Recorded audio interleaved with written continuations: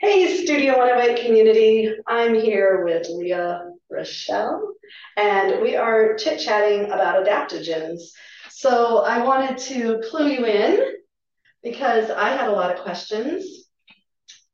It's a topic I'm not very familiar with, and Leah has spent some time doing some research. She's experimented. When she comes over and she's got her big, huge coffee mug, I'm like, what is that? And she tells me about her magic potions that she makes and all the different herbal things that she puts in them. So I'm always curious. I never get more than a sip. So now I'm going to learn a little so that I can make some magic potion myself. And wouldn't you like to do that? I think it's so interesting because I feel like we have put ourselves into boxes where we view medicine in the Western world as either like the pill or a capsule, when that's Mhm. never been how our ancestors consumed their medicine. It was always in the form of a tonic, which is what I create when I put all my herbs and my teas together, or an infusion, right? Which is like making tea, or in like a broth or a soup. Or Like even a paste.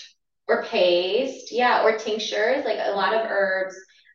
You extract the beneficial properties, and it needs to be like you need to extract it via alcohol, or it needs to be consumed with lipids. So just the different ways that you kind of get the benefit of the herb, and it's not all just a pill or And a capsule. honestly, I feel like already I'm like in the dark. Like already my mind is going, whoa, because it's like I don't know how to do those things, and I'm just kind of concerned that I might do it wrong.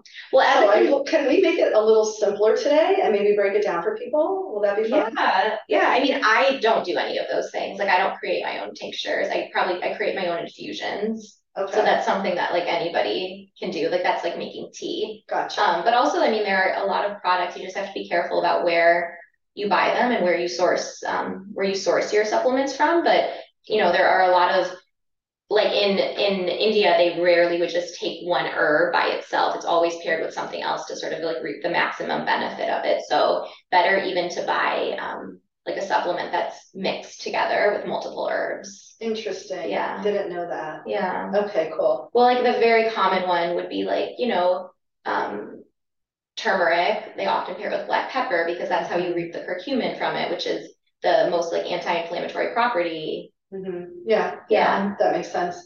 So cool. So let's back up because I think the word that describes, Adaptogens. yeah, these things is adaptogens. So let's define what are adaptogens. So they're most commonly like herbs and mushrooms that have three properties. So the first is that they're non-toxic. There's no risk for like overdose. Um, the second is that they're modulators. So they simultaneous can be a stimulant or a depressant. They Interesting. uh-huh. So they are the gas and the brake pedal. They work with whatever your body's needing. So completely non-toxic, safe. And then they're also non-specific. So it's not like you would take one specific herb or take one specific mushroom to specifically for digestion. It works on multiple body parts and multiple like Um, systems of your body at the same time. So non-toxic, non-specific, and then they're modulators. Interesting. They can be herbs, they can be mushrooms. I like that you broke it down like that because I was like more of a simple adaptogen means it helps your body find balance. It does. So that's what they do. They help your body find homeostasis. So really beneficial for people with anxiety, difficult time focusing, mood issues, sleep issues, digestive issues. Yeah, Cool. a lot of them are really high in certain polyphenols, which are really beneficial to your gut microbiome. So if you're I think consuming it like that, anti-aging. um, probably. I don't think that that's typically like what um, Okay. yeah, but yeah, I mean, I would imagine they Yeah. bring balance back to your body. Right. And a lot of them make you feel good, like pretty instantaneously. Like cacao is one, Cool. and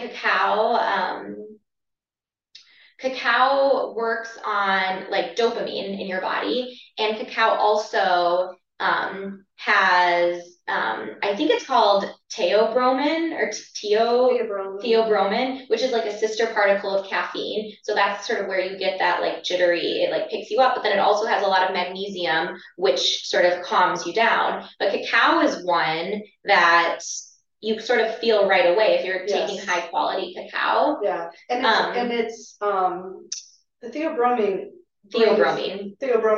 brings, it doesn't stimulate your neurology like caffeine stimulates your neurology. Theobromine stimulates your circulation. Oh, okay. So that's why we tend to feel it more in the heart. So that theobromine is more I didn't know that. The stimulation to the circulation versus, because ceremonial cacao is treated specifically to preserve and maximize that impact. Yeah, that one chemical in it. Whereas even raw cacao doesn't maximize that. There could be some in it, but it's not. Cacao is beyond fascinating. I think I want to get a tattoo on my pelvis of a little cacao bean.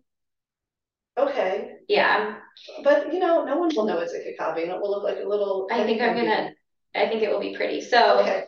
So when I first started getting into herbs, one of the pairings, sort of like the first pairing that I came across was this herb called mucuna. That's also from South America, and it has L-dopa in it, which is a precursor to dopamine, and they'll often pair mucuna with cacao because they kind of help to balance each other out. So that's yeah. So there's all different kinds of blends like that, and then you have mushrooms, which is a whole family of itself of adaptogens, right? There are lots of different mushrooms. So mushrooms come in there's culinary mushrooms, which don't really have they don't period have like psychoactive properties, and then there's culinary mushrooms would be portobello mushrooms, the little white mushrooms that are sliced, your shiitake mushrooms. Shiitake is an adaptogen. It is, I believe, yeah. And that's in the So that's more. So that has some more like beneficial properties. It will start to work on like your brain health and your mood and all of that. And then you have like psychoactive mushrooms. Yes. And that's what people think of, like that's like your psilocybin, which is also like still in the same category in the sense that it's like non-addictive, non-habit forming. Like you don't really there's no risk of overdosing. But it is going to have psychoactive, like it will change your perception on things, obviously, whereas the adaptogens don't. Gotcha. Yeah. Gotcha. All right. So tell me, like reishi, lion's mane. Are these all mushrooms that are considered adaptogens they're on the shelf? Lion's mane is super interesting because it passes your blood-brain barrier. So whatever benefit that like lion's mane gives you, so it's really good for like focus. One of the reasons it can do that is because it passes your blood-brain barrier, which a lot of the other ones don't do. Interesting. Because it is considered for focus and clear thinking. Is what it says. But again, like they're non-specific, so there's a million things. Cordyceps again is really good for energy, and like libido and strength. Chaga, we know there's so many like immunity properties to chaga. Reishi. Does. I think of reishi. I know is really good. Has like a calming effect. Gotcha. But that's the thing. They're adaptogens. They're going to balance you from where you are. Sure. And like anything, I would always talk to like your medical professional before you just start. Right. And then, because they are for sale right on the shelf at Heinen's, and actually, not to like tout Heinen's, but I'm just saying they had a sale last week and I picked up a couple bags based on what they were labeled. But what I think you're saying is that it's going to balance me from where I am, and also that I'm going to start with a slower low dose and maybe build to what it says on the bag a little bit, and then I can kind of know how I'm going to feel with it. Yeah. And I've heard something say that it's better maybe to take them for shorter durations, like less than 6 months, because you can build like resistance, like you'll maybe feel the effects of it less. Interesting. But that's just one thing I read. I'm not sure. Like there are things that I take pretty consistently. So yeah. Yeah. And then also like ginseng is another adaptogen, and that's probably like one of the most like well-researched, studied, popular ones. And there's so many different species of ginseng. Um, and there also will like there will be, so ashwagandha is known as Indian ginseng, and maca is known as Peruvian ginseng, even though they're not, I don't think they're necessarily ginseng plants, but it's that same adaptogen property. Well, ashwagandha, I think of adrenals, stress. How about maca? Maca, I think has more of a like an energizing Gotcha. property, but again, they all kind of work synergistically. Gotcha. Yeah. So how do you know? Do you do like me and just go to Heinen's and pick the bag, what the bag label says? So I feel like, so my favorite thing, like I like to make it fun to incorporate more adaptogens, because if you don't like the way, like if it's not fun or you don't enjoy the way that things taste, you're not going to like actually want to, you know, like create new habits. So, and with adaptogens in general, like if you taste one and it's like sweet or buttery, it's probably not pure. Like they're bitter. Like they should taste bitter. Interesting. Yeah. So I love putting them in like lattes, coffee, like making teas. Like you can do like a reishi tea and add in cacao and maca. You can create a chaga tea and add in ashwagandha and you know, but I also am a big fan of doing blends. So I will buy blends that are pre-made from sources that are reputable that I trust. And then that's an easy way to kind of just not have to think too much about it. And then if you really want to get into it, like I have some books around cooking with them and like incorporating more superfoods and adaptogens into soups and meals and stuff like that. So that's super cool. Because I was going to ask, like, when you cook with them, would the heat remove their Well, some of them need the heat in order to extract. Interesting, yeah. The benefits from it. And then in terms of the purity, because my guess is, like you said, sometimes the blends or the marketed for this or that is going to be have additives. So do you just check labels? Check labels. To be honest, it can be kind of hard. You just have to do your research. Especially because even if something's organic, it doesn't necessarily mean that.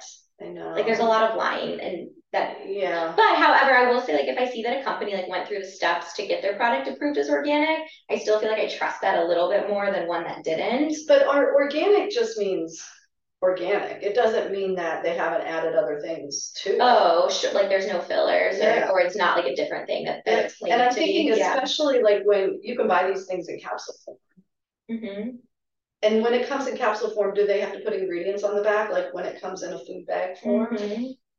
Yeah, but I also heard a story about someone lying and like saying something was reishi mushroom and it really wasn't. It was like just like a different mushroom altogether.